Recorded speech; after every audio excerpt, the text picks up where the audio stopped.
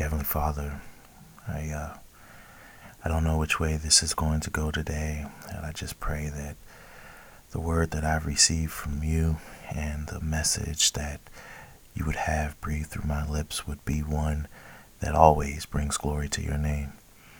I pray that we reach the listener, that we reach the speaker, that we reach those who just come into contact with us every day. And God, just be with us. That's all we can ask for. In Jesus' name.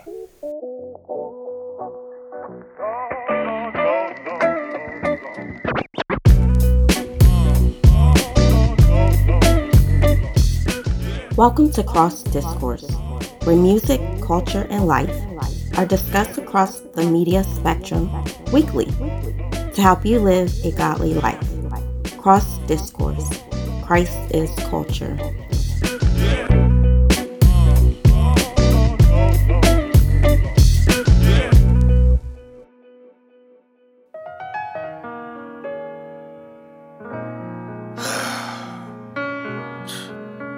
A little nervous about this one, bro. It's like once it's out there and you can't take it back. And it just makes it more real. Maybe I don't want it to be real. But here goes nothing. Yeah, pen and pad in front of me, I don't know where to start. But it's the type of beat to vent on, to share your heart. Usually I write so you can receive, but this time, this song will be more therapeutic for me. Check it, 6 years ago I said goodbye to New Jersey and moved to Florida to marry my bride in a hurry. Though it was a sacrifice for me cause I was deserting my fam, I did it for the type of love that I had been yearning. Fast forward to present time, now I'm in my 30s. Reading over divorce papers to signing, it's hurting. Trying to come up with a plan to acquire the earnings I need to file. I might even have to hire attorneys. Dang, I thought she was my ride or die on this journey, but I was wrong. Cause she looked me in the eye and she sternly told me she wants a divorce. It felt like a knife was inserting into my heart. I was tossed aside like I wasn't worthy. In my mind we was working, I was providing and serving. My love for her was like an all-consuming fire that's burning. I guess my efforts fell short cause the tide had been turning. And now I wrestle self-doubt, thinking I'm undeserving of love. That's embarrassing to admit. Maybe I'm being too transparent with you on this. She's gone, but it's like she hasn't loosened her grip. It's time for me to get this tat removed from my wrist and erase her name. Cause even as I write this rhyme, I'm reminded of her every time I look down. It plagues the brain, then the mind plays a game of only replaying good memories, not the bad, to keep me in this state of pain.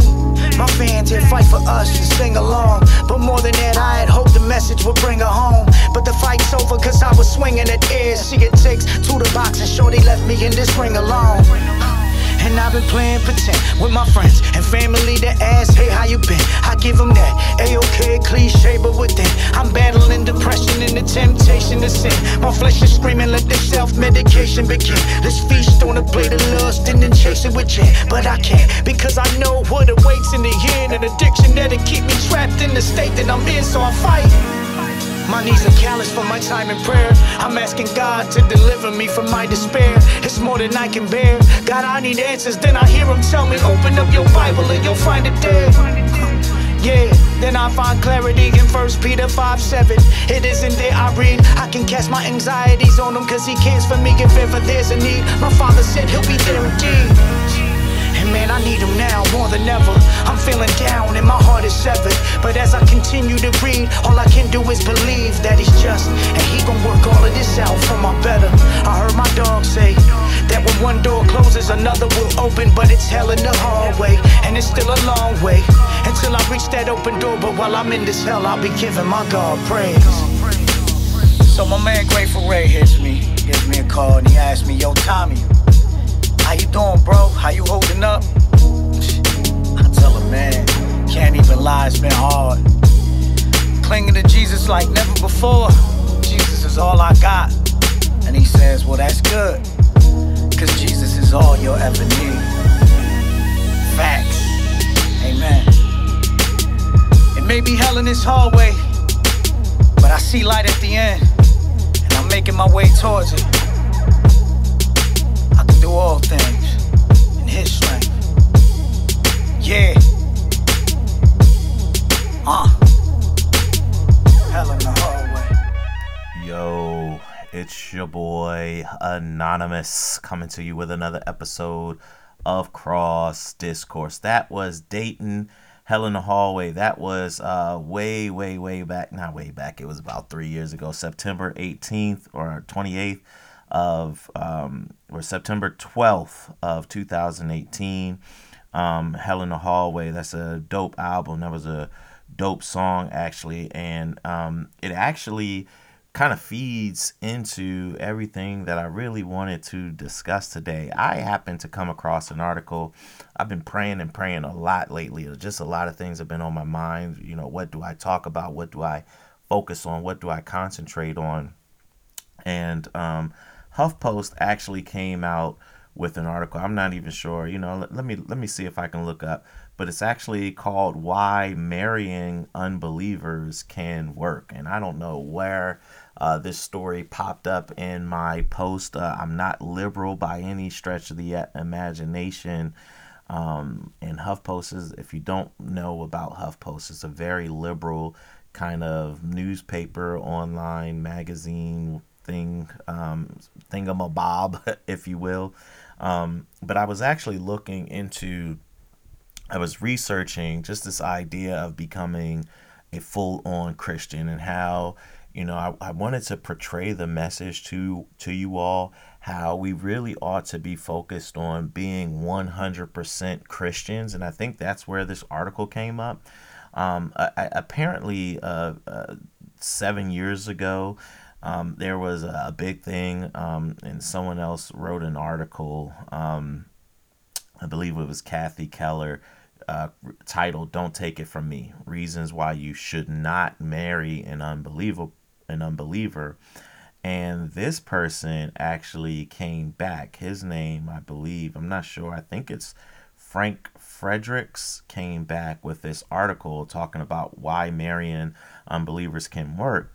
And when he wrote this article, he actually mentioned some really good arguments against marrying an unbeliever. In fact, he brings out Genesis 24:3, which says, "I want you to swear by God, by the Lord, the God of heaven and the God of earth, that you will not get a wife for my son from the daughters of the Canaanites among whom I am living." He mentions Exodus 34:16. "And when you choose some of their daughters as wives for your sons, and those daughters prostitute themselves to their gods, they will lead your sons to do the same."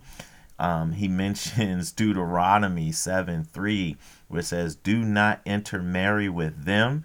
Do not give your daughters to their sons, or take their daughters for your sons."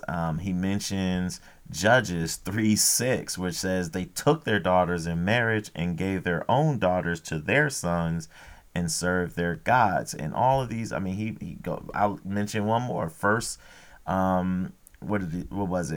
Kings 11:2. But in all of these, he actually doesn't mention the New Testament directives to not marry or not be yoked with unbelievers. But I guess the point he was trying to do is really get to this idea that you could marry an unbeliever and still be a Christian. And I, for some strange reason, decided to read his whole article just to see where he was coming from, and maybe he was giving me a perspective that I had never thought about. I totally unequivocally disagree with this man, but the article or the scripture that he actually uses the whole book of Esther to argue that it is okay. And the reason he gives is obviously in the book of Esther, who was Jewish. She married the Persian king, and through her actions, she saved the Jewish people just by marrying an unbeliever. That's his argument. And then he goes on to say unbeliever is kind of derogatory and misleading, and that people of other faiths are, faithful people, so they're not unbelieving. And he talks about his relationship with his wife, who is non-Christian, and he says he encourages her to practice in her faith. And I was stunned, to say the least. There are a lot of reasons, and maybe, I'll give him this. Maybe unbeliever can be derogatory to someone who believes differently, but they definitely do not believe what we believe. And to be perfectly honest with him, the prefix "un" means not. So they don't believe what you believe. So I don't think it's derogatory. But some people could go further to say that it means it has a meaning of not being able to, which if they believe something else, they're certainly a different believer. So they're not a believer in what you believe. And I think that's where people get the word unbeliever. But I don't know enough about the Hebrew and Greek words in the Bible to tell you if that word definitely means unbeliever, but it's used in a lot of the different versions as unbelievers. So I'm not going to argue with him that some people might believe it to be derogatory or misleading. But what I will say is that song by Dayton speaks on a lot of it. He thought he was going to be with a woman who was his, what he said, ride or die. And I can only take this because I don't know much about this particular rapper, but I'm going to take it as, at face value, but just the way it was worded and the way he told the story in first person. But this woman divorced him, and maybe she wasn't a believer as he was. But let's just, for the sake of argument, say that she was. They were obviously clearly not on the same page. And there was so much strife, there was so much problem that eventually she decided to say she wants a divorce. Now, he didn't. He was still in love with her. And it ruined his life. And too many times things like this can happen. I know of Christians who, or I can think of an old friend of mine from college who actually brought me into the faith. If you know my story, there was a young woman that I had a crush on, and she kind of introduced me to a lot of different guys. And one of these gentlemen became sort of a mentor to me in the faith.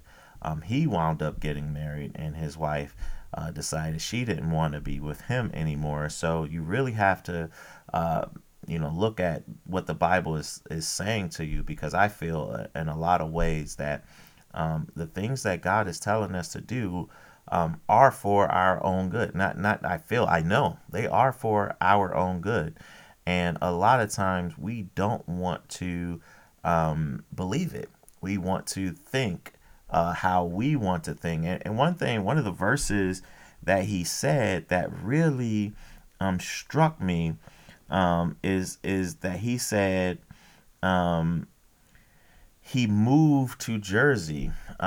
He moved from Jersey to Florida to marry someone in a hurry that he thought was right for him, right? He thought she was his ride or die on this journey. He didn't know. He didn't think in terms of what God wanted for him. You know what I'm saying? And that is profound. That is profound. So many times I'm looking at this world right now, and we are aligning ourselves with people that we think are right for us, that we think are doing things that the right way, so to speak, or that are doing God's will. And just like this person who wrote in the HuffPost, he thinks. He's not looking at God's word in terms of what God is saying. He's looking at God's word to agree with him.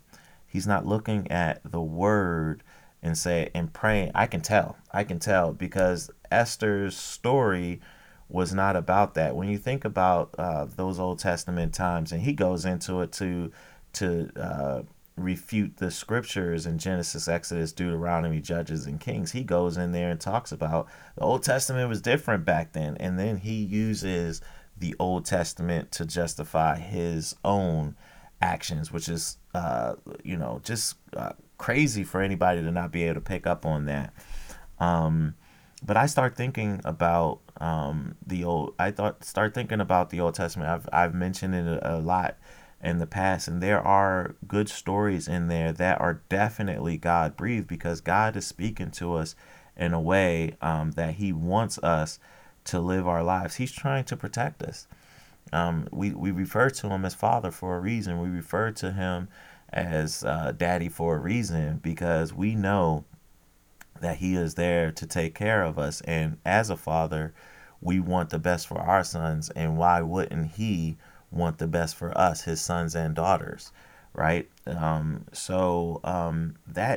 particular song speaks to, I guess, this overarching message of being with our own kind, if you will, and the devastation, the destruction that happens when we aren't in our own environment, in our own kind. I wanted this discussion to go in a variety of ways, and it's not going to. It's going to kind of stick into what I started with, just being amongst our people. And I'll tell you this. I'll read the story of Daniel in the lion's den. And if you don't know the story of Daniel in the lion's den, or just in general the whole story of Daniel, the chapter of Daniel in the Old Testament is full of nuggets, full of wisdom.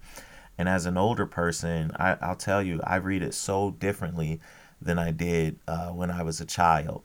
Daniel in the lion's den was a great story for a child, just to talk about faith and the miracles that God did for his people who believed in him.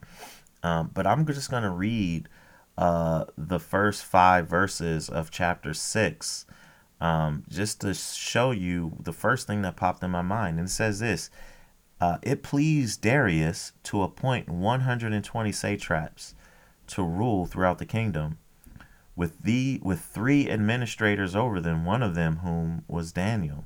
The satraps were made accountable to them, so that the king might not suffer loss. Now Daniel so distinguished himself among the administrators and the satraps by his exceptional qualities that the king planned to set him over the whole kingdom. At this, the administrators and the satraps tried to find grounds for charges against Daniel in his conduct of government affairs, but they were unable to do so.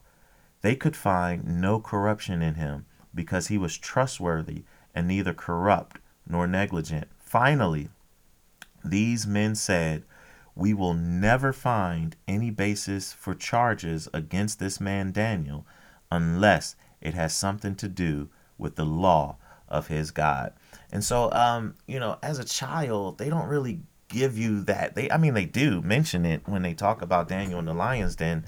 They do talk about that, but they don't really say that, look, Daniel was upright. He was just amazingly obedient and disciplined in his focus on God. You get that a little bit as a child, but the people who wanted to see his downfall obviously were not Christian. Daniel, the whole book of Daniel is about Daniel being set apart, living amongst unbelievers.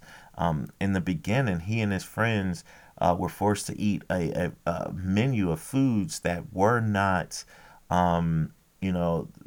safe, or not safe, but they weren't prescribed by God, and so they chose to go against it. And God blessed them and their eating habits, and they were shown to be better than everybody else just through their diet.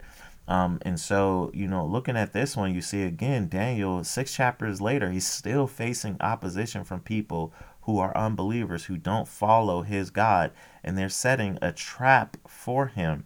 And I look at the lifestyle of this man who was talking about marrying unbelievers, and saying that it can work. And that it can work in the fact that you're basically helping each other to fulfill your own opposing faiths, because the Bible teaches us that God is that Jesus is the only way to God. So if someone else believes something else, our gospel or our Bible, our truth is telling us that theirs is a lie. And so we are diametrically opposed to our to everyone else. And that is profound in this day and age, because many people don't want to see that. Many people don't want to be seen as an outsider. This day of age of all the social media and all the attention seekers, everyone wants fame or money or power or fortune. And the Bible teaches us to be content in God. And that's so totally different from the world. So for this person who wrote in the HuffPost article, I can't say that he is not a Christian, but what I can say is that he is not wholeheartedly a Christian, because he is not seeking to bring glory to God by marrying other people, not marrying other people, excuse me, by bringing other people to God and showing the glory of God. He is amongst his own thoughts. He's thinking for himself and by himself, and saying that this is the woman that he wants to marry and the only woman. And then he goes even further and tells her that her beliefs are okay. And that reminds me of some of these preachers that are out there who are just speaking a good news message and telling everybody that everything's honky-dory, God is nothing but love, and all this other stuff. And let me be clear, God is a God of love, but he is more than that. We can't put God in a box, because God is God, and we are seeking to understand him every single day. I cannot say with certainty everything God is, except through what the Bible tells me he is. Does that make sense? I know I'm kind of speaking broadly, but I think that makes sense. The Bible tells me who God is. I can't say who God is. The Bible says who God is. I think that's a little bit clearer.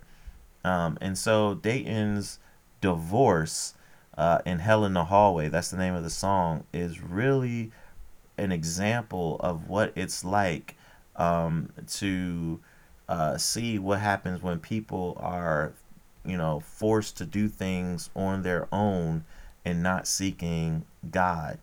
He says it himself that this is something that he wanted.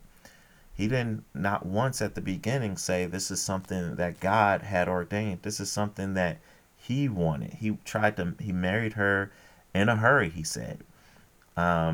He said he thought it was a sacrifice for him.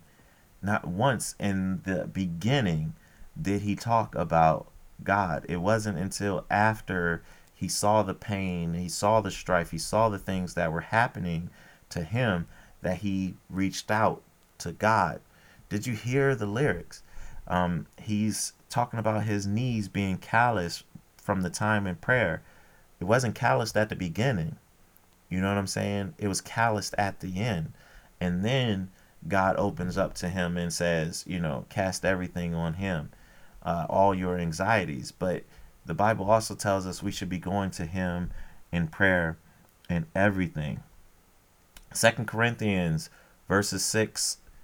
chapter 6, 14 through 18, which this man in the HuffPost did not mention, says, "Do not be yoked together with unbelievers. For what do righteousness and wickedness have in common? Or what fellowship can light have with darkness? What harmony is there between Christ and Beliar? Or what does a believer have in common with an unbeliever? What agreement is there between the temple of God and idols? For we are the temple of the living God.